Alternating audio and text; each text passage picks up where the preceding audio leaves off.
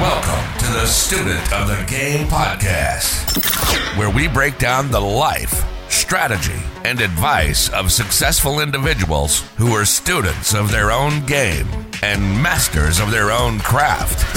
Thanks for tuning in. Let's get to the episode.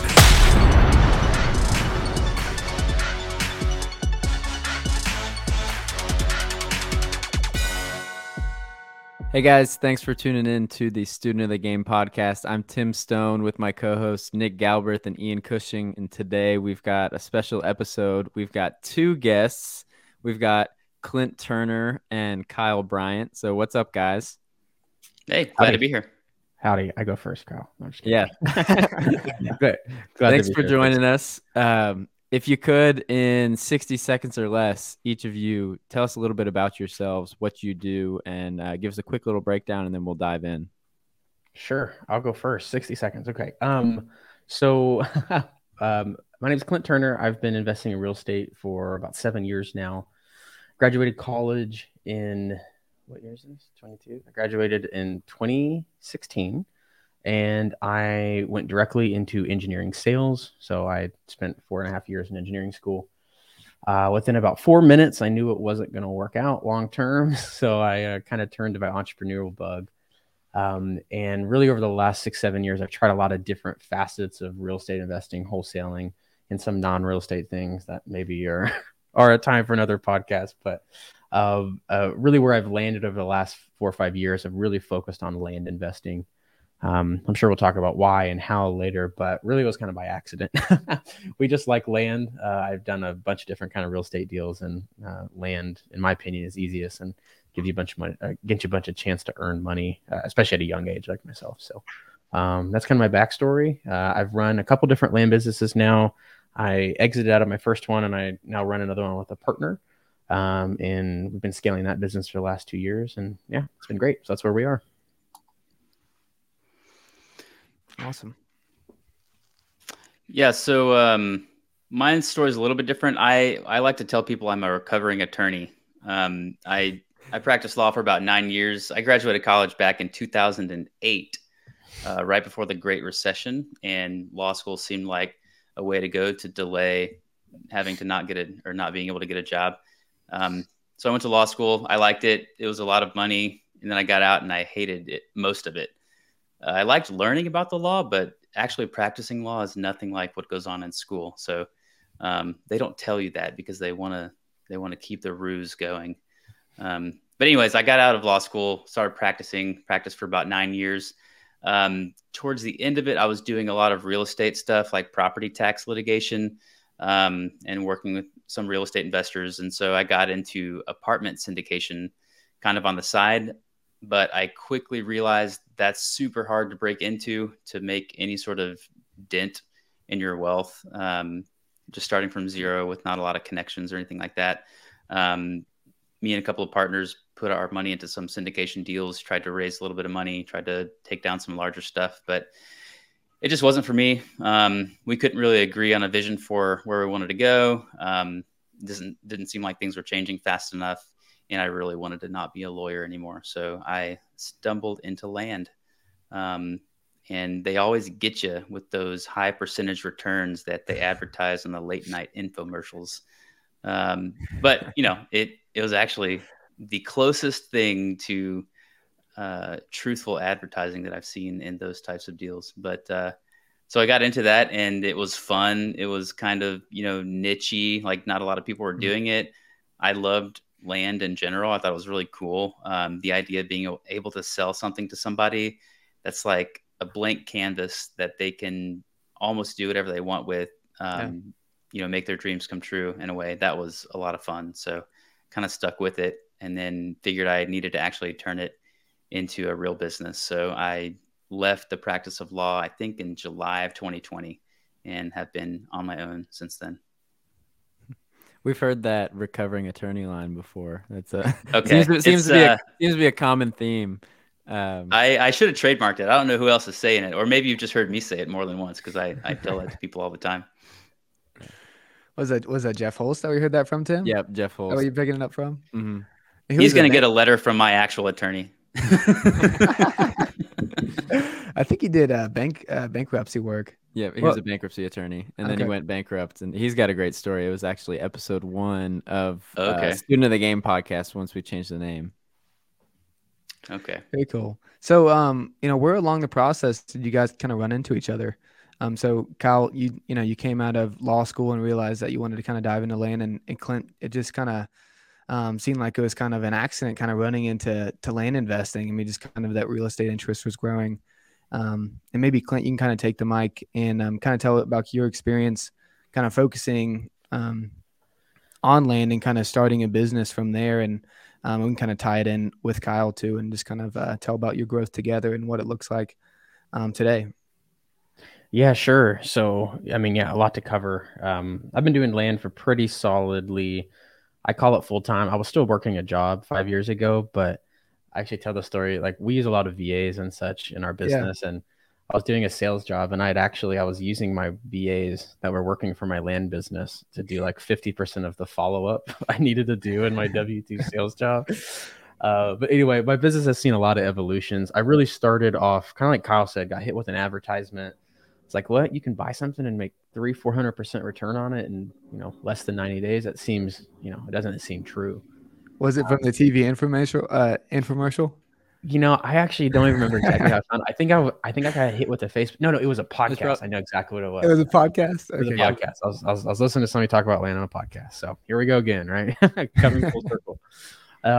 But yeah, and they're talking about how you can create cash flow with land and how you can make these really, really great returns. And you can hype up any real estate model as much as you want, but it definitely got me hyped up, especially especially really trying to get out of my job.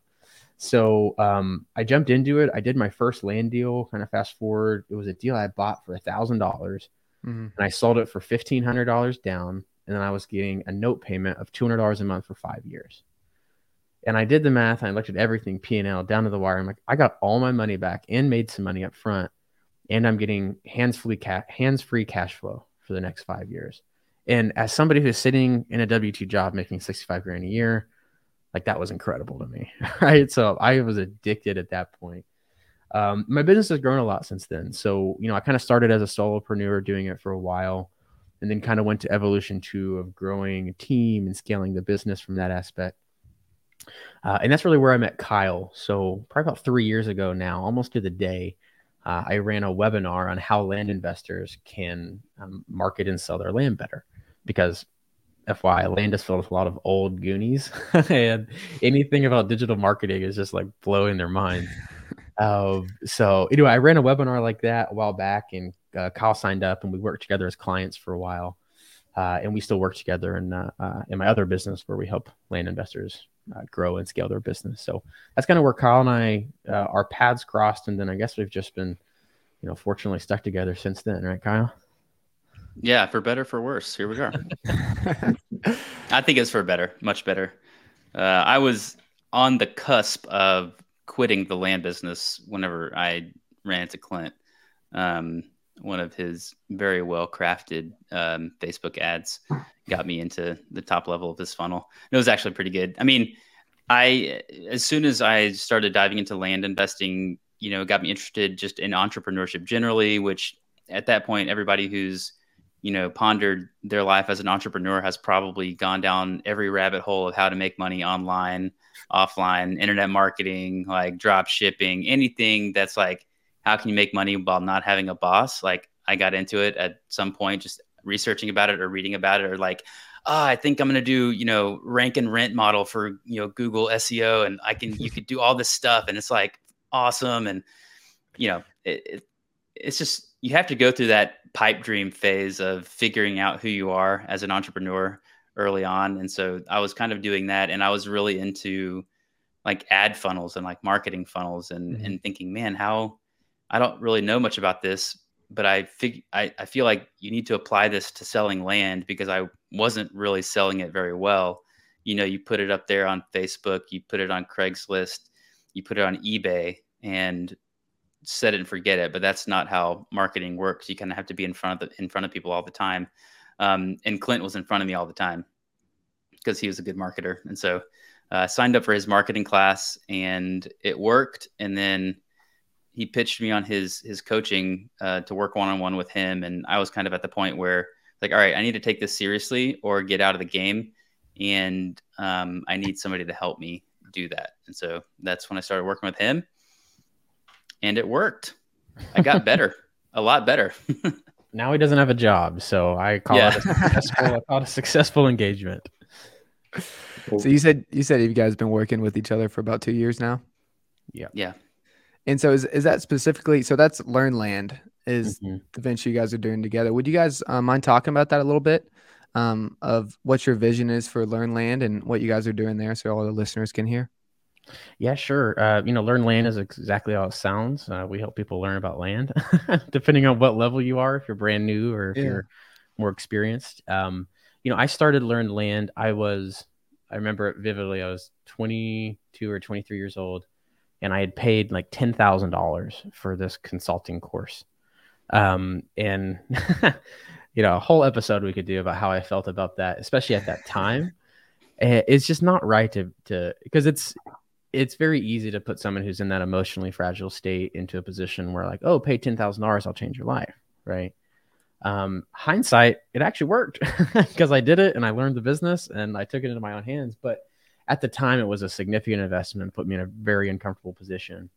I was trying to create a company that didn't have to do that. Right. So we have a ton of products for people that are brand new, which I would guess would be the majority of people on this listening to this podcast with land investing. Kyle and I get on Facebook Live about once a week and just talk about all things land as well in our free Facebook group, which I'll give you guys a link for. Y'all can post that.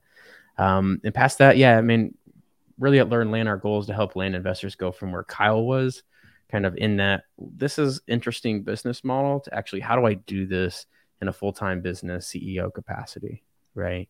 And so that's the majority of our clients are kind of top level, like higher tier clients, if you will, already making good money. And for folks that are brand new, like we love serving that audience too. So we have really cheap courses and free Facebook groups and all sorts of stuff you can check out there. I won't plug too much about it, but that's what we do over at Learn Land. And then from our specific land investing businesses, Kyle and I do operate differently there, or we operate separately rather there. Okay. Yep. We each have, we don't really step on each other's toes that much. I mean, there might be some friendly competition each month about who can pull in the most or do the most deals or whatever. But we, run completely separate land businesses and try to help other people who are trying to get their feet established and get their businesses up and going.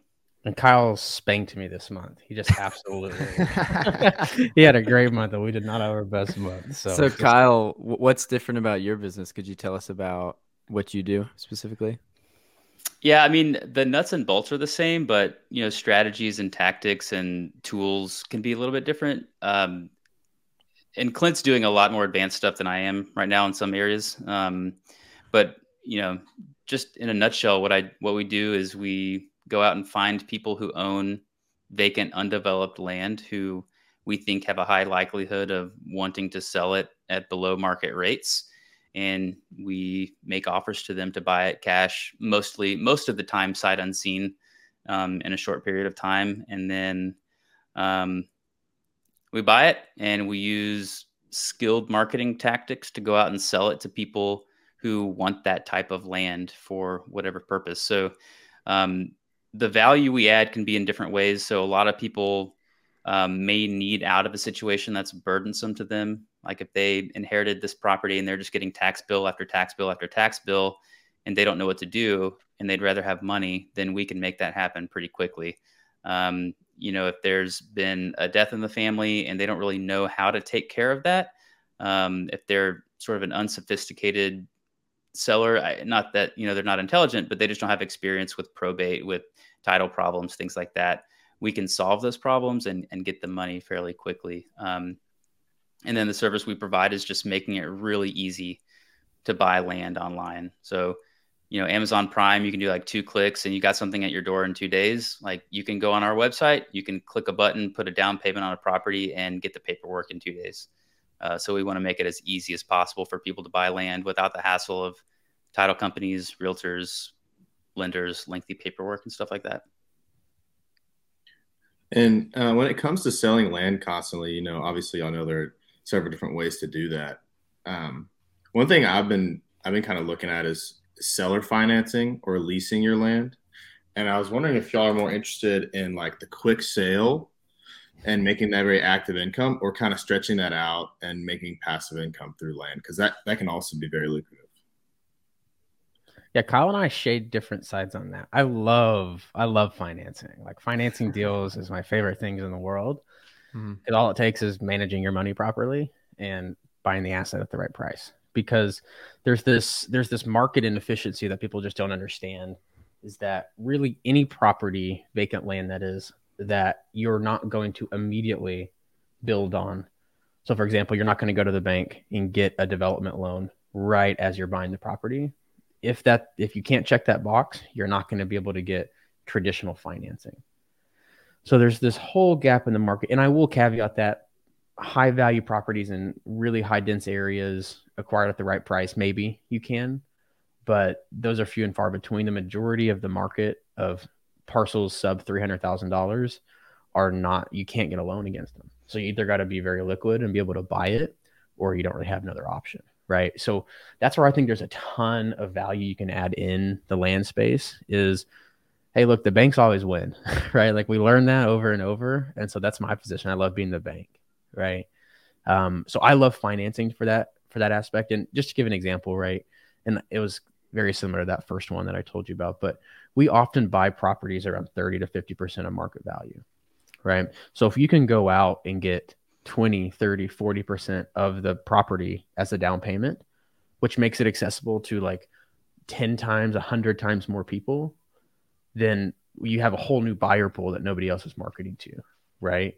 So and past that, if anybody listening or you guys have rentals, you have Airbnbs, you have whatever, like the saying here is like, you don't have renters, rehabs, or refis. Like you got none of the big problems that you generally find. You don't have renters you got to keep up with, got to rehab. I've probably bought and sold over 600 properties now. I've stepped foot on 5, maybe 6 of them. Right. So we never see the properties. We never go to them. And when you can offer financing, it's just I don't believe in the term passive income. It's all semi-passive at some point, but land notes truly are about as passive as it gets, because if they don't pay, we sell it on land contract most of the time. It's very easy to get back without going into all the technicals. And it's just set it and forget it. You set the payments on and they pay them. And every now and then you get a call 12 or 24 months later, hey, we want to pay our note off, and you get a $20,000 check in the mail, whatever it is. Right. So I love the notes because I like the passive. I like the long-term income play. So I'm probably 70-30. I probably sell 70% of my stuff on aggressive financing terms, where I would probably say Kyle is flipped. He's probably 70-80% cash. Yeah. Yeah. Probably 70-30 the other direction, but they're nice. I have I think we're up to 25 notes now, and it covers most of my overhead, monthlies, staff, stuff like that. I mean, it is a good feeling. So I sold one, I think it was last week, where I paid $9,000 for it, and I got a $10,000 down payment and $450 a month for 5 years. I mean, I'll take that. That's not a problem.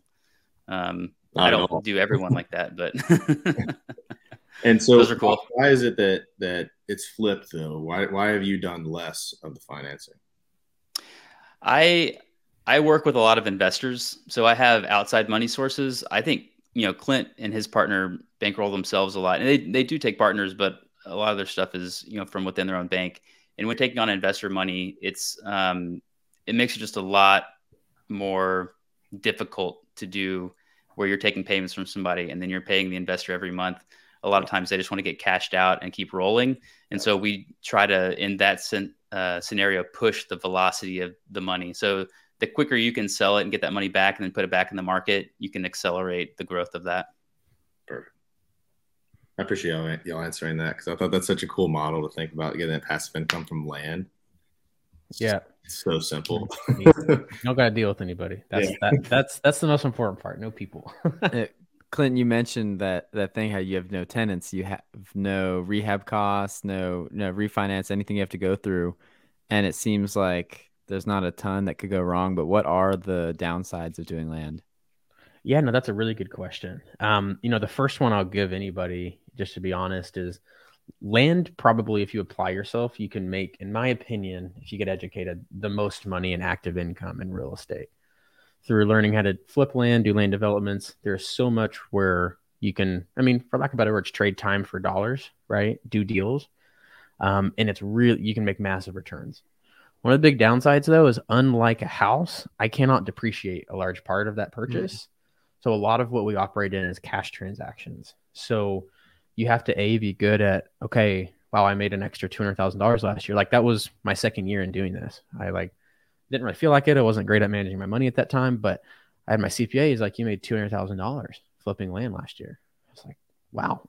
And then I learned what a $200,000 tax bill looked like. And then I changed a lot of how I take that money and what I do with it. So, if you make a ton of money, if you make $1 million in land, if you make a few $100,000, you don't get a lot of the same benefits you do from rental properties or commercial properties, et cetera, where you can own the asset and depreciate it. Whenever I have a land note, I kind of just, whatever the P&L, if I'm negative on it, then I can take a little loss, but most of the time you're positive on it.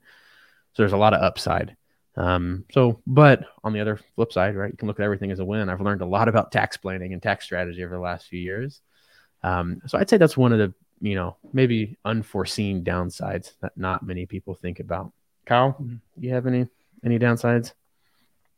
Yeah. I mean, when you have people holding your notes, like for land notes, you don't really ever know what they're going to do on the land. And you can put all sorts of stuff in your contract, like you're not allowed to build, you're not allowed to, do your own construction, because that's what people really want to do. They'll not pull construction permits.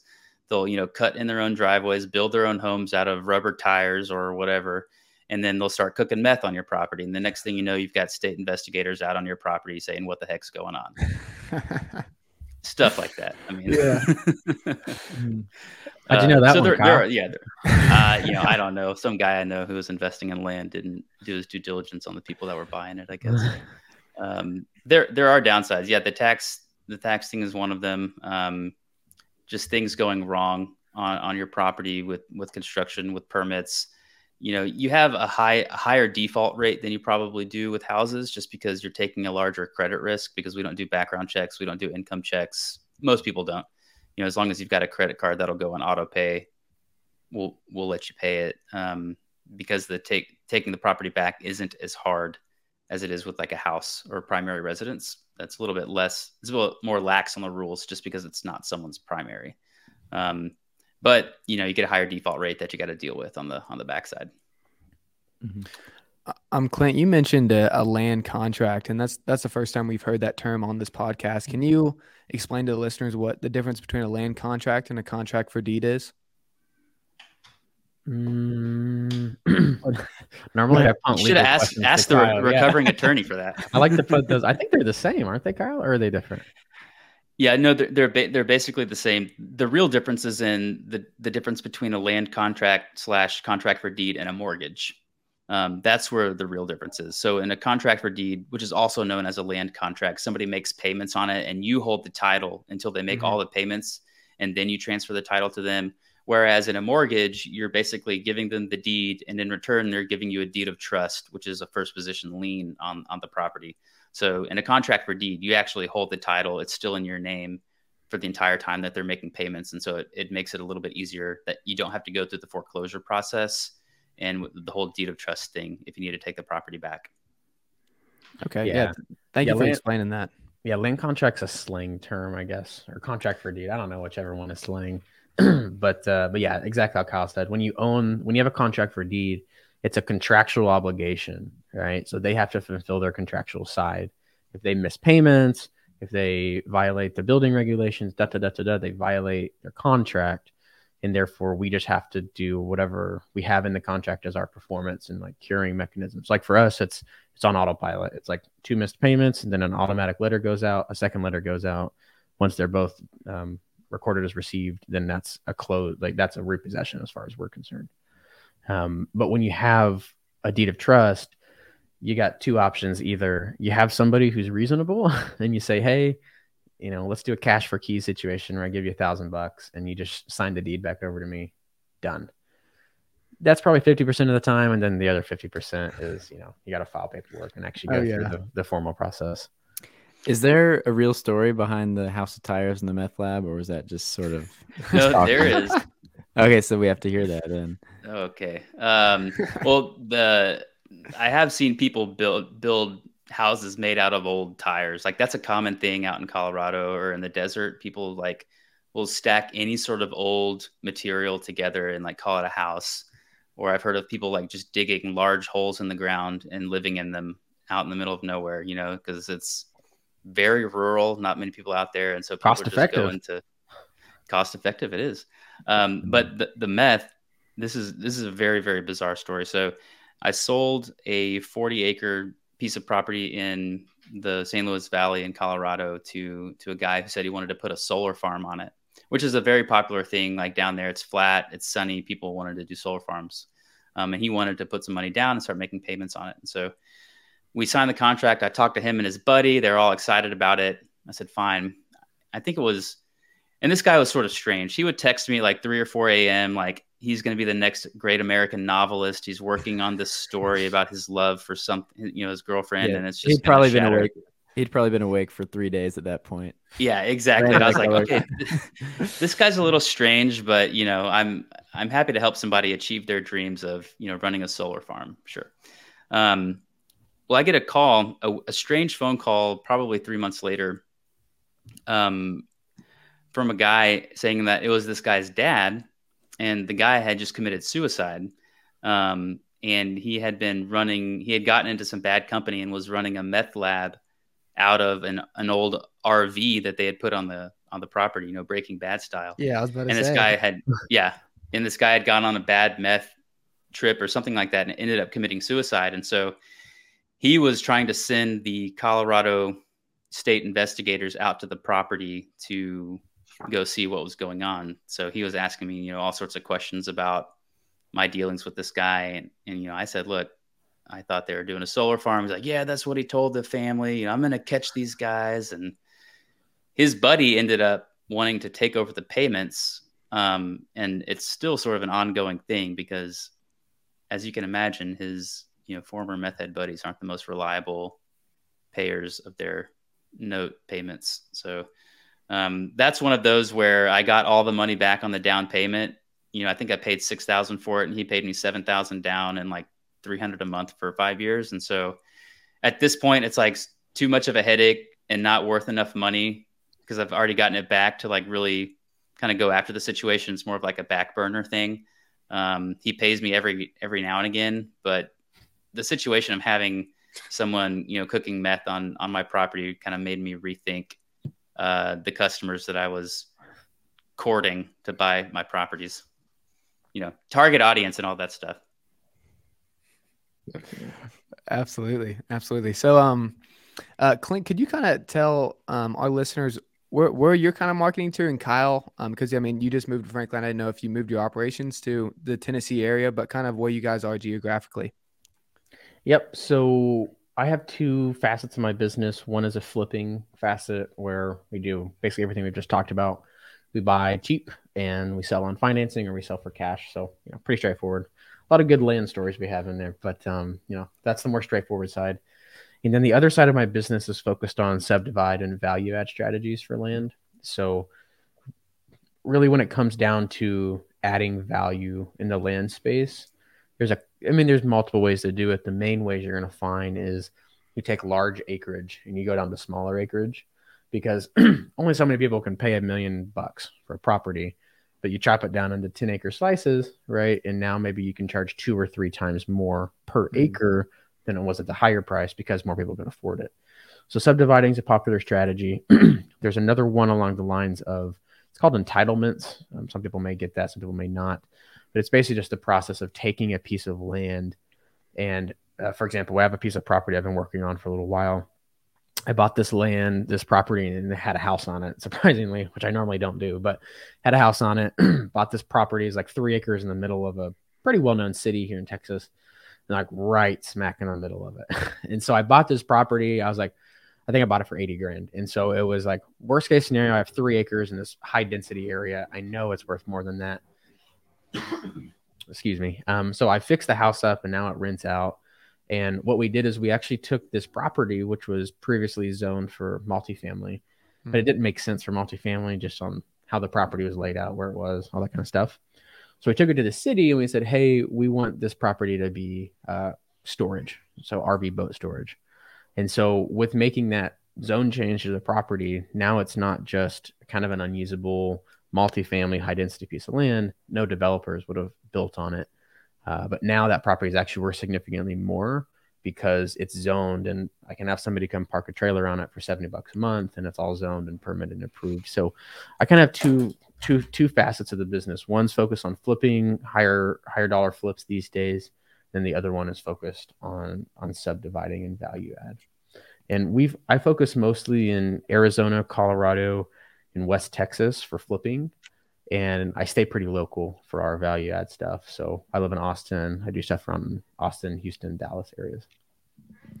There's a quote that came to mind when you're talking about subdividing, and I have no idea where I heard this. I heard it way back in high school, but there's two good ways to make money is to buy liquor by the bottle and sell it by the shot, land by the acre and sell it by the lot. Yeah, wow. I have no idea where I heard that, one. but it came to my mind when you were talking about subdividing. That's so a I good just had one. to share that. I never heard that, Kyle. Have you? No, I haven't, but it always reminds me of, that quote, buy land, they're not making it anymore. But we kind of are, where it's almost like blockchain, where you're like, you're dividing this big old block down into smaller and smaller pieces in some ways. And each one is uniquely valuable. And because it's a fixed supply, like as the demand for it grows, then the value of it grows if you can create more little chunks of it. Very cool. Yeah. Thank you for breaking that down, Clint. What about you, Kyle? Yeah, primarily our business is just straight cash flips. Buy anywhere between 15 to 60,000, sell it anywhere between 30 to 150. We focus on property that can either be used like to put someone's second home or to go hunting or some sort of high value recreational use. We're focused. We did our tour of Colorado and New Mexico, and we do a lot in East Texas, North Carolina, Alabama, sort of the southeastern United States, except Florida. We don't do Florida. Why is that? It's to me, it's one of those places where you have to know it in order to win at it. Because it's kind of like house wholesaling. Like everyone and their mother is buying and selling land in Florida. And it's the people who have established like teams on the ground, established marketing channels that really make money there. And people who just kind of helicopter in and blast it with offers, like they just end up losing money because they don't know what they're doing. Because it's really like hyper local there to buy and sell stuff. Like you could make a lot of money in one block, and 2 blocks over, the dirt looks the same, but you're going to lose. So I just stay away. Yeah. And in Florida too, it's not as much of a recreational state. So I would say most of our properties have a recreational aspect to it. Whereas finding a 100-acre piece of land in Florida is like, few and far between. Yeah. But finding a 40 or 100-acre property in Texas is like nobody's business, right? So it's very much tied to the housing market in Florida. It's very much tied to building cost, knowing builders, knowing, oh, this block is good because it has the utilities on it, but this block isn't. And so you can make it. I know some people, we have a client that came on a couple months ago. He made a $1.2, $1.3 million just grit wholesaling land in like 3 counties in Florida last year. But he's out there. He knows the landscape. He knows where everything is. And when somebody gets on the phone and says, I got this lot, I'll sell it for 80, it's worth 110. Like he knows how to make those moves happen. Whereas it's just going to be harder and more difficult for someone like us who has to make 7 calls to the county to figure out where this specific line is, or this specific power line or sewer line, or can I build here? Or like a thing you'll find a lot of times is there's like endangered species habitats everywhere, especially in Florida. So like there's specific birds. And if they're on your property, you can't build on your property. I'm doing a project in Texas right now where it's in the middle of this endangered toad habitat. So you have to like take these steps to we have a hashtag save the toads these days. That's what we're doing. So there's stuff like that. Florida really doesn't lend itself to a recreational model, which we do a ton of, and is my favorite. But for people who there's a whole nother segment of land investors who just do infill lots. So like an infill lot, for example, has massive demand, right? if you find a property where financially somebody will make money by buying it, building, and they will build an equity to it, that sells like nothing, right? So easy, butter smooth. You have a buyer, you find a seller, you rarely have to put money out. As you'd expect, more competition, harder to find the deals, yada, yada, yada. There's a lot less of that when you do recreational outskirts land. And so where me and Kyle, I guess, add a lot of our value to the market is we know how to take that land and not necessarily dress it up, but, land isn't that sexy overall. So you got to dress it up a little bit and then being able to move that, right, or offer financing or whatever it is. So that's, those big city areas, and especially areas like Florida and like Northeast type areas, you don't find many big acreage tracts. So it's kind of a different business. Yep. Yeah, absolutely. Kind of just going back when you said making calls to the county, are you guys doing, I guess just asking, if I wanted to go, market land in Hamilton County, never been to the county before, what would you advise someone to do to kind of take the first steps, tools they would use and research they would collect from the county or people to reach out to, or kind of guides to that, if I phrase my question right to you guys? Yeah, I would go and see other land for sale in that county and just kind of see what people are talking about as benefits to owning land in that area. Like if I know nothing, if I'm starting at baseline 0 and looking at a place, I want to know like what's attracting people to buy land there. So I'm looking at, current listings of the land, the type of land that I probably want to buy. I'm looking at, sold listings. Like you can check that on landsofamerica.com or Zillow or whatever, just see what has sold and what are people marketing as the features and benefits of those types of properties. Because in different parts of the country, people want different things in rural land. Some people want no restrictions. They just want a place off grid where they can kind of set up their own prepper paradise. And so you're going to want to look for that type of thing. So you're going to want to ask the county, like, are there zoning restrictions on this type of land? Like, what am I not allowed to do with it? Do I have to have like certain approvals to put certain types of structures on there? And so that if you're looking for a more unrestricted place, then you're going to want to find a county that doesn't really have a strict zoning code, or maybe they don't have any zoning code at all. And it's just kind of like, as long as you're not bothering anybody, no one's going to bother you. So you're going to figure out what's the intended use of this property. Like, what's my ideal buyer going to use this for? And then you're going to want to start asking questions about how is that going to be possible? And is it going to be prohibitively expensive to do that? Or is it going to be a pretty easy process? Yep. And you can already see how if you're investing in a high density where things change from street to street, you're making a lot of calls to the county. You're on the phone all day. And then the county will say, well, I don't have this info. You have to call this person. And then you're playing chase, you're chasing people down all day. Yeah, exactly. Whereas if you're looking at more recreational, larger acreage, traditionally you're going to see like large spans of like consistency. So like I know like in my blood right now as the market sits, what a piece of land will sell for.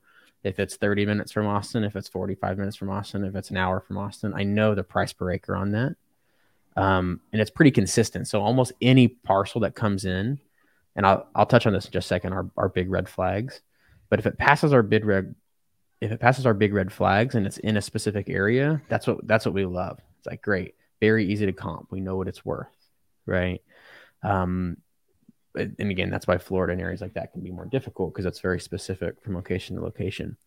But I'll take it another area. Kyle, I just want to reiterate what Kyle said because that's so important. If somebody's trying to get in to do a mailer, you're going to send text messages, or you're going to cold call, or whatever you're going to do, the most important thing, in my opinion, is you got to establish demand, right? There's so many different reasons people buy land. Like we say, like, Kyle, what's our saying? Like, there's like somebody will buy every parcel. It always sells. It always sells, man. It always sells. There is literally a buyer for every property. Like I've bought accidentally, because I don't step on many of our properties. I've accidentally bought, wasn't marked on the map as like a wetland, but sure as heck, if you go out there, it is just flooded, And I'd be like, oh my God, I can't sell that. Oh, but actually somebody who hunts like waterfowl and duck, like that's the perfect property they were looking for. Wow. Right. Yeah. So that's why you got to, like Kyle said, see what's the attraction in the area, see why people will buy there. And you got to know that. But yeah, demand, so important. You got to find, are people buying out here? Why are they buying? If you've established that and you have a deal come in, we call it the facts check, FACTS. All right. With these 5 things, you can generally can knock out about 80-90% of your land deals. Okay. F for floodplain. Is it in a floodplain? Floodplains change from place to place. For example, in Arizona, like 80% of the state is in some specific floodplain. But obviously, like, people are building in them, so it's fun. Like, it changes, right? Whereas if you go to Florida, or like this area in Louisiana that we just mailed that I will never go back to, it's really close. It's really close to sea level, right? So a floodplain there means way more than it does to a floodplain in Arizona. So that's why I say floodplains are very county by county, area by area. Unless you're in what's called a restricted floodway, you're pretty much in most southwestern, southern states generally going to be able to do something. And again, that's calling the county. You call the planning and zoning, Google XYZ County planning and zoning, get on the phone. Hey, this property's in a 100-year flood zone. What does that mean? What does that mean with you guys? Can I build in it? What do we have to do? What are the extra requirements, etc.? So floodplain, you check that. Access is huge, especially in rural land. There's legal and physical. So legal is something on a deed. Is there an easement? Is there a county road? Like, how do I get to the property, right? We probably knock out half of our properties because we send out letters. People are like, oh, yeah, I want to sell this. And it's like, oh, you want to sell your junk land that has no access. Like, of course, we're not going to buy that. So access is a big one. For me, this can change for everybody depending on who your buyers are, but I have to have legal access. And then depending on the physical access, I'll adjust price by, right? If I have deeded access, like an easement or something, but it's overgrown, I'm going to lower my purchase price because I've got to either sell it to somebody who will fix that or I've got to fix it myself, right? So that's floodplain and access. Comps, Kyle talked about that a second ago. Pull up your website, see what land is selling for, call brokers, that kind of stuff, right? T is for taxes. So you want to check back taxes. Sometimes you'll find a property, like, for example, I was just looking at a deal a couple of days ago where I was like, man, we were buying this thing at a steal. And then I read further down on our sheet where our team takes notes. I was like, oh, we're buying it for $4,000, but it has $9,000 in back taxes. So not as exciting, right? So you want to look at the taxes. That can be a big thing. And also, just a note on that, if taxes are piling up on a property, this isn't all inclusive, but it's a red flag. If taxes are piling up year after year after year, that means that the property goes to tax sale year after year after year, and then people buy it, and then they're like, shoot, I shouldn't have bought that because there's something wrong with it. So then it goes back to tax sale, right? So that's a red flag. It often means there's something that you don't exactly know what's going on with the property. So you want to check taxes, and then the S is for slope. You want to see how sloped the property is. If it's over 20-25%, you're getting into like tough to build area, and then over 25 to 30 is like pretty much unbuildable unless you just got a really big budget. You can do anything with enough money, but if you can nail those 5 things generally pretty easily, like, that will tell you yes or no if a property is usable, and then past that, it's just pricing it and trying to work a deal. Absolutely. That's so valuable. And I hope our listeners take that in. I sure took it in. You saw me taking notes over here, but yeah, I was taking notes too. Sorry, I didn't mean to cut you off, guy. No, you had a question, Ian? Yeah, I wanted to ask, because when y'all talk about it so naturally and like it's just second nature, like, how long is it taking y'all to get to this level of knowledge when it comes to all this stuff? You definitely, there's a series of mistakes that you have to make. And that's why a lot of people start with the small dollar stuff, buy for 500, sell for 2,000, because a $500 mistake, you can learn a lot with a $500 mistake you would learn the exact same things if you had paid, $50,000 for that property. And so it's a lot easier to learn those things with playing with $500 than it is with $50,000. But, I think a good solid year of buying and selling land will teach you most of the things that you need to know and what to look out for. I mean, but at the end of the day, it's like land is one of those things that it's easy to learn, hard to master, because there's every nuance imaginable with land. Houses, it's, pretty much what to adjust for bedroom, bathroom count, for, zip code, for age of the home, things like that. It's pretty commoditized. So much data in houses. So much information. For land, there are so many different variables. like what's the soil made of? What type of vegetation or trees? Are they mature hardwoods or are they like throwaway trees? Do you have like what type of animals are on there? Is this in an elk migration pattern? Like all those things that you don't think about normally when buying real estate, like you have to think about when buying land, and each one is different for a particular region.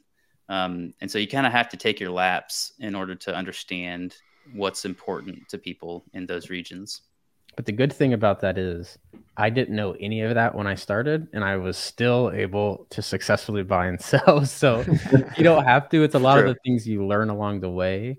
When it comes to just figuring out if a property is usable or not, if there's demand for it, that's a reps game, right? That's a game of reps. Like I tell my team, if we look at 1,000 deals this year, we'll buy 50 to 100, right?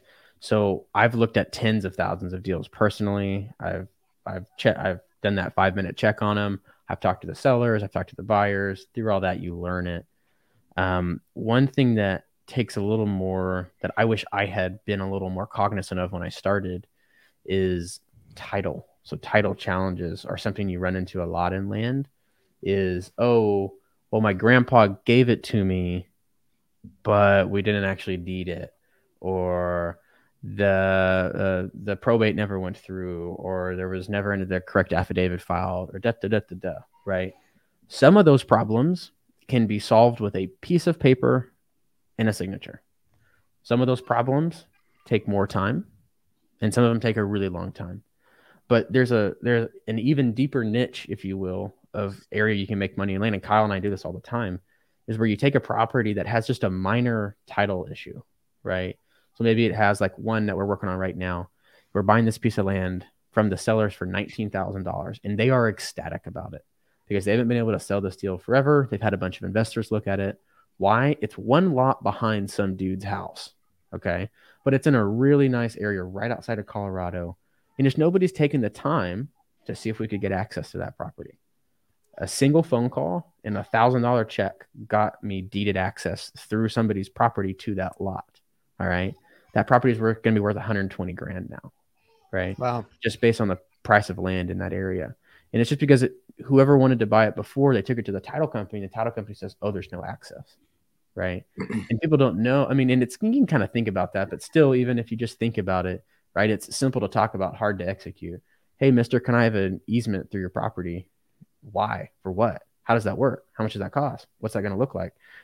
Those are things you learn as you go. Or little title issues where like the wrong person's on the deed or somebody's dead. In some areas, again, literally it's a piece of paper that gets filed and it fixes that. But 9 out of 10 investors will run away because they don't know how to do that, right? So that's why it's important to be around people that know how to do that, right? So when you have those opportunities sitting in front of you and you got a big check that you could cash and you're just going to turn away from it. I know off the bat, like I have a few deals that haunt me to this day that I'm like, if I had just known a little bit more back in the day, and I've even gone back and called the sellers and like, oh, we already sold it to somebody else, probably Kyle or somebody. And they fixed that problem. Kyle. and they made the money off it. So, there's definitely things that pop up, things you learn along the way. But the great thing is, man, it's really easy to get into this space and to get experience and start learning. I still tell people, like, I've had a lot of deals I've come very close. Okay, actually, I take that back. I've had some deals I've come very close to losing money on, right? Mm-hmm. But still in land, like when you do it properly, I have on a P&L basis for every property, I have not lost money on a deal. Lost money on plenty of other things, but land for some reason, like I have royally messed up, and I still came out a little bit ahead. Didn't make a ton of money, but came out a little bit ahead, right? Just like Kyle's property with the meth situation he talked about earlier. He got out of it. He made $1,000, $2,000, $3,000, $4,000 on it. He was going to make 10, 20, 30, whatever. But, he bought it right. He got into the property correct to where he couldn't really lose money over the long haul. And if you just wanted to fire sell it, everyone's always looking for a deal, right? So if you buy right and you get into the properties right, it's a lot lower risk, I think. And that's what drew me towards it at first. Because like I was a guy that had like $7 grand, $4 grand, $2 grand in my bank account, right? I'm like, how do I get into real estate? How am I going to do that?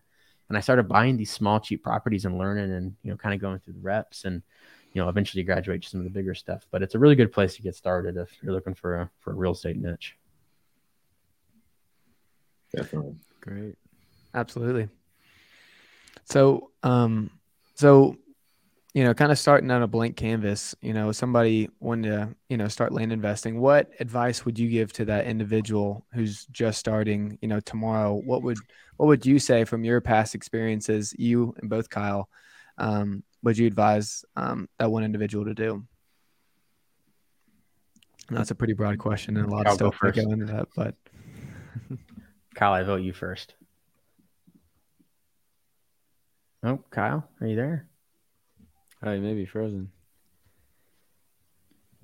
He's just avoiding the question. Hold on, guys. Sorry, I can't. My headphones cut out on me. My bad. Yeah. Say somebody's hearing about land investing for the first time on this podcast, and they're like, "All right, I'm going to do it." Hold on, y'all gonna have to edit this out. Kyle's just like classic Kyle, just having technical issues. Can y'all mute him? If you want, I can answer the question while he's working on his thing. Don't mind. Yep. Okay, he's muted. Okay. Ask me that question one more time. Yeah, absolutely. So somebody wanting to get started, listening to this podcast right now, somebody wants to get started and they want to get started land investing tomorrow. What advice would you give them, off the experiences, up till today, what you've learned? Yeah. I mean, consistency, man. Consistency. Like I've gone through seasons in my business where I've spent tens of thousands of dollars. And to some people thinking about that, like from where you are would like bankrupt you, right? I've gone through seasons of where I've spent, and again, this is on a higher level or on a bigger scale, if you will, but where I've spent a lot of money and got no deals, right? And just like Kyle said, one of the main things we trained on when he came to work with me is you've got to be consistent. Like you cannot send these gurus go out there and tell you can send 250 letters a week, or you can send 500 text messages a week or whatever, and you're going to get one deal for every 500. It's like, no, it doesn't work like that. Especially as real estate investing, marketing, all these tools are becoming easier to access. Barrier to entry is getting harder. Like there's no way around it, right? And so if you're not consistent, you will not find the results, right? So think about if you've sent 9,000 mailers, and I'll give you a great example. Earlier this year, we sent 18,000 mailers over the course of 30 days. Okay, well, we actually sent 25,000, but the first 18,000 produced nothing. And 18,000 mailers, even at we buy at large volume, that's a $6,000, $7,000, $8,000 check we wrote, and we got nada back for it. You go to literally the next 1,000 mailers, we pulled a deal out where we made $40,000. So that paid for the marketing, that paid for all the lost mail that didn't work. It paid for systems and everything, and we even made money at the end of the day, right? But some people get in and they have these small mindsets, and they don't. And like this is something I talk about all the time. I hate when people tell you that you can get into real estate with no money. Right? What they should say is you can work in real estate for no money. Okay. But if you're really trying to get into real estate and get all the results, like you can't go in broke. It just doesn't work. Right. And especially in land, as we talk about, if you want to do what I do, or I sell a lot of notes, you got to have the money to do it. Right. You can't have a contract to buy a property and then right. Like maybe you can if you finagle it well. But you've got to be consistent. You've got to be super, super consistent. And you've got to choose a couple areas, just like we said earlier, that have proven demand. You can find data that shows sales, right? You got to be able to do that. And you've just got to speed to lead is what I tell people. Because someone who's calling you, because like for something we didn't talk about, we often put either a range or an actual dollar amount that we're offering when we send someone a letter, right? So they get the letter in their hand and it says, let's say land's worth $1,000 an acre in that area. My letter will say, hey, we're paying $200 to $400 an acre in this area. So 8 out of 10 people are going to give me a cordial FU in their head, and they're going to throw my letter in the trash, right? Yeah. But the other 10 or 20% are maybe going to be interested, and even the smaller subset are going to be very interested. But if they're very interested, I can promise you it's not Kyle, it's not me, it's not you, the only person talking to them. They've got 10 or 20 other letters on their desk. So that's why in my business, the people who work on our front end acquisitions, we have a 30-minute lead hits the board, 30 minutes till we're calling them. Maximum, right? During business hours, of course. Maximum during that time, right? So speed to lead is really important. Staying super, super consistent and then picking areas that, aren't going to put you in a bad spot. I've seen too many people just follow one guru's advice because they said it on a podcast about something about selling. Like this happened to me. I started selling land on terms way before I should have been. Like I should have been wholesaling and flipping land from the start because I did not have money. Yet a guru taught me that I should be owner financing land. Therefore, what did I do? I went out and owner financed land. And then, it put me fast forward in a bad cash spot at that. Right. So it's really like picking something that works for your budget, staying super, super consistent to it. And then speed to lead, man, get on the phone. A lot of people shy away from the phones. I don't know why. That's where you make your money. Absolutely. And you can't let that lead resonate too long or they'll find somebody else. Nope. They'll call that the other 18 letters that they got in the last 2 months about that property, and somebody will get it before me. Another question I wanted to ask both you and Kyle, if you wanted to go first. What's the greatest lesson you've learned in the last 12 months running your land business? Biggest thing is just got to be don't quit.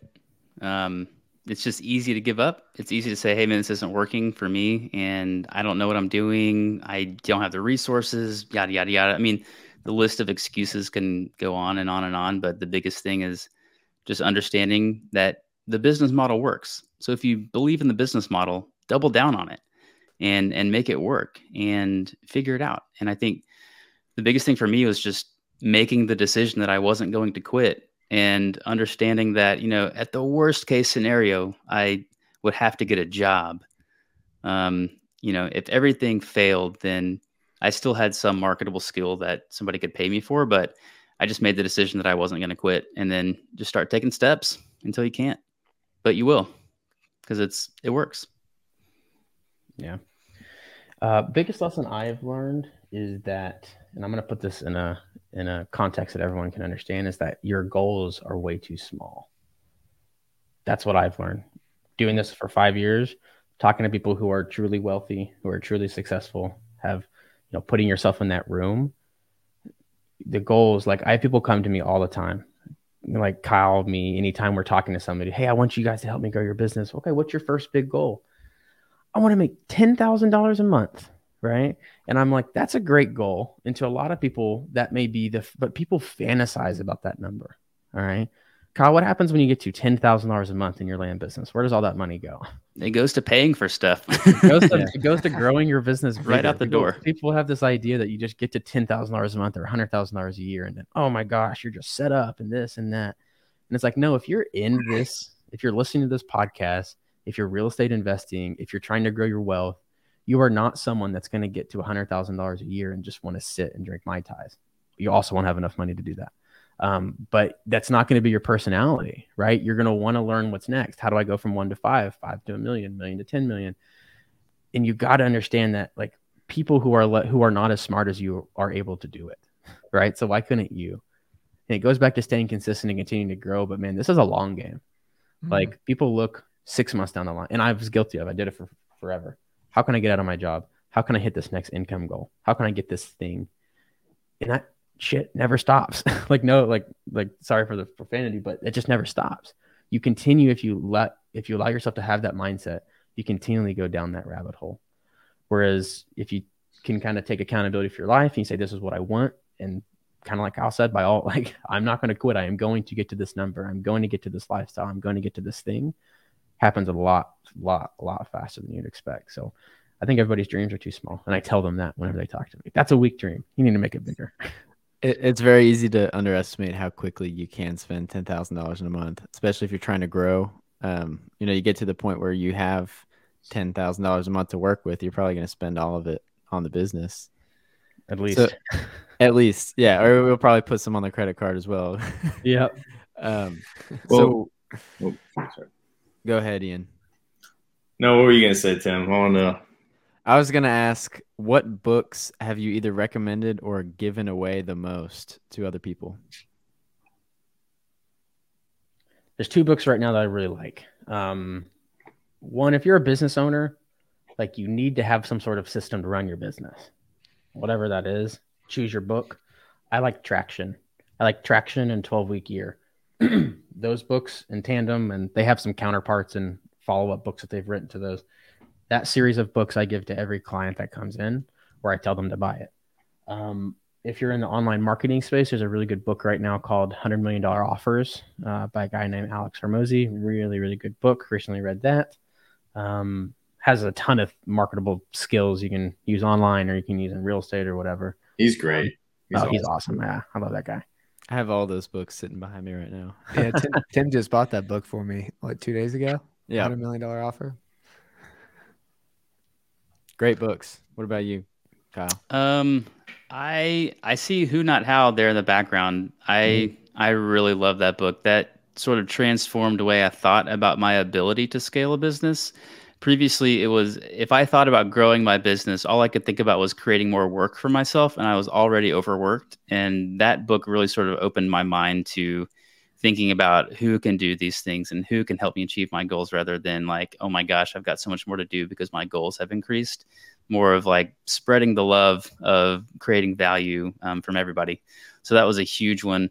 I really also like Michael Hyatt's suite of productivity books. So it's Living Forward, Your Best Year Ever. I think it's called Your Best Year Ever, and then Free to Focus. Not everybody has their own productivity system and what they use and whatnot. I don't, follow his to the T, but it was really helpful in helping me understand that a key component to achieving my goals is to actually think about them in reality as happening and then working backwards to manageable chunks. And the same thing with the 12-week year. It's just identifying what you want to happen and then work backwards from there and actually make it happen, because these things are possible because people do them. So you have to realize that these things are actually possible because people who, yes, are less smart than I am, less smart than you are, like they make them happen. And it's not luck. It's something that they do. And so starting with the end in mind and then working backwards to actionable steps, like his books really help me understand how to do that. And so I usually recommend those to people. There's one more book I've had my team or new hires read these days. So it's good for everybody to read, but especially if you're growing a team or trying to get your team in a mindset of why we use systems, automations, processes so much. Like, I'm not a corporate guy. I don't want anyone that works for me to feel like they're in a corporate environment, but at some level, having systems, reporting, et cetera, is very important to growing a business. And there's a good book called The E-Myth Revealed. It doesn't give many actionable steps. So there's another book I like. It's called Work the System by Sam, can't remember, Sam Carpenter, I think. It's a really good book. It's a little more actionable version of The E-Myth. And it gets yourself or your team in a really good mindset of, this is why we document everything. This is why we have a report for this. And this is why we have a process for that. That was just a new one that my team has liked a lot. So I figured I'd throw that out there. Yeah, thank you for sharing. And Kyle, I wanted to direct this next question to you because I was listening to your and Matt's episode before we hopped on.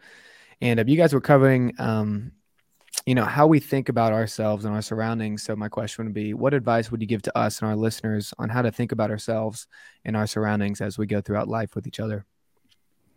The biggest thing is that your life is not an accident, right? Like, your life has meaning and purpose. And so if you kind of figure that out and figure out what your meaning and purpose is, going and trying to fulfill that becomes a little bit more real.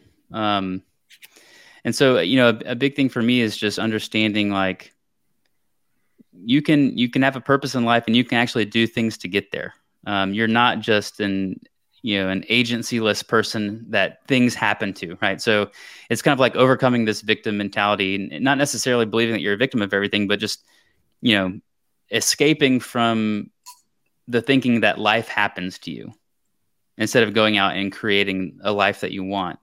I believe that everybody's life has some sort of inherent meaning. And so going out and living with that in mind is really helpful, rather than saying, well, I'm in my life and my life just happens. And so the days are just kind of going to wash over me and whatever happens, happens. Like, that's a terrible way to live your life. Nothing's ever going to change unless you change it.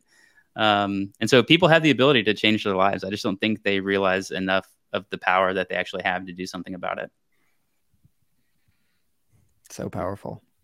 And Clint, you're more than welcome to add any juicy stuff to Kyle's. I think Kyle said it way too perfectly. I wouldn't so juicy. Out. The only thing I'd say is, like, as especially your audience, I'm guessing shades a little towards the college side, like something I did not do until I was a little older. I'm not even 30 yet, but I still feel old. You have to understand that like you got yourself where you are now. That's like a very simple thing, simple but not easy, right?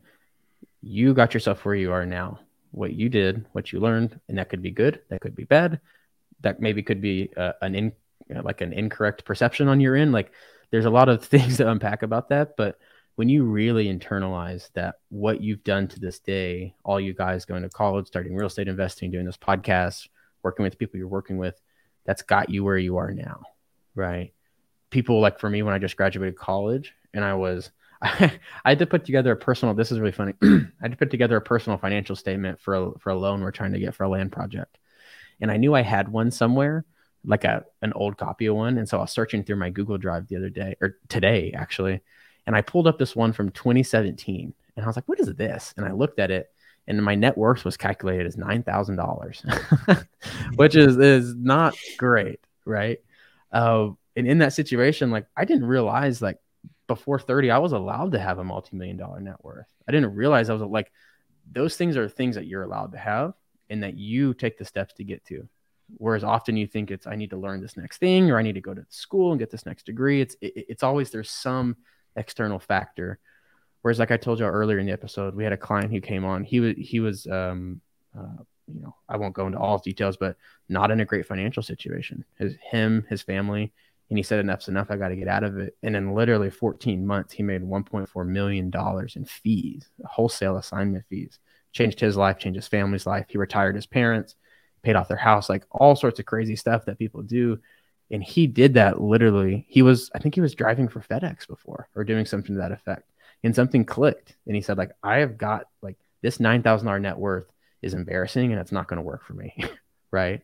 And so at some point, like when you say, I am here because of things I've done, I am here because of what I've learned. What else do I need to learn? What skills, what actions do I need to take? What do I need to focus on? What do I need to read? That kind of stuff.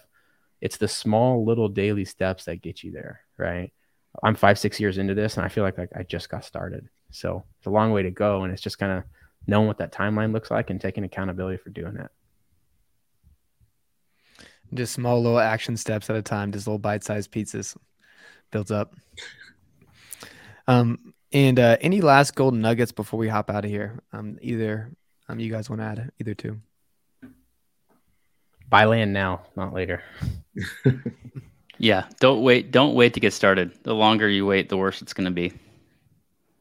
Yeah. There's another quote. It's don't wait to buy real estate and wait. Exactly. Or buy it and flip it. Buy it and flip it. I have a property that I sold on a loan. I was just looking at it. It's a 6-year loan. Guy defaulted amicably after 2 years. The loan value was, I think, $20,000 when I sold it. Fast forward 2 years to the market today, I'm reselling that property for $45,000. Wow. So it has appreciated 2 times. I already made around $10,000 off of it, at the property back. So it's a very prime example of something I sold 2 years ago. It even went up in value, right? So like you got to really like, time in the market, not timing the market, right? Absolutely. Absolutely. Well, awesome. Well, Clint, Kyle, thank you guys so much for taking time to hop on this podcast and just give so much value to our listeners and us as well. And before we head off, would love to hear if you guys are open to it, where our listeners can reach out if they have any questions or any groups they can join to get more connected with you guys and keep up to date what you're doing. Yeah, 100%. If you want to learn more about land, you should jump in our free Facebook group. It's called Learn Land University. You can find it. It's free. Answer the questions you get in there. You get Kyle and I and a couple other people that work with us. We go live in there every week, talk land, answer questions, post good stuff. We do workshops and other things that come out of there as well. And then past that, if you really want to learn about land investing, we have a course. It's $147. And it just really goes through every little piece of what we're talking about. Again, I paid $2,000 for this back in the day, and I was like really excited to be able to build a cool, like full scale course and offer at a really reasonable price. So we'll make sure to give you guys all those links. But yeah, worst case, you just want to learn land and hear Kyle and I goof off on the mic sometimes, like just jump on our Facebook group and you will definitely find us there. Well, perfect. That's Learn Land University on Yeah. Facebook. You can watch both of them talk about real estate. Thank you, everyone. Thank you. All right, everybody. Thank you for listening. I'm Tim Stone with Nick Galbreath and Ian Cushing signing off.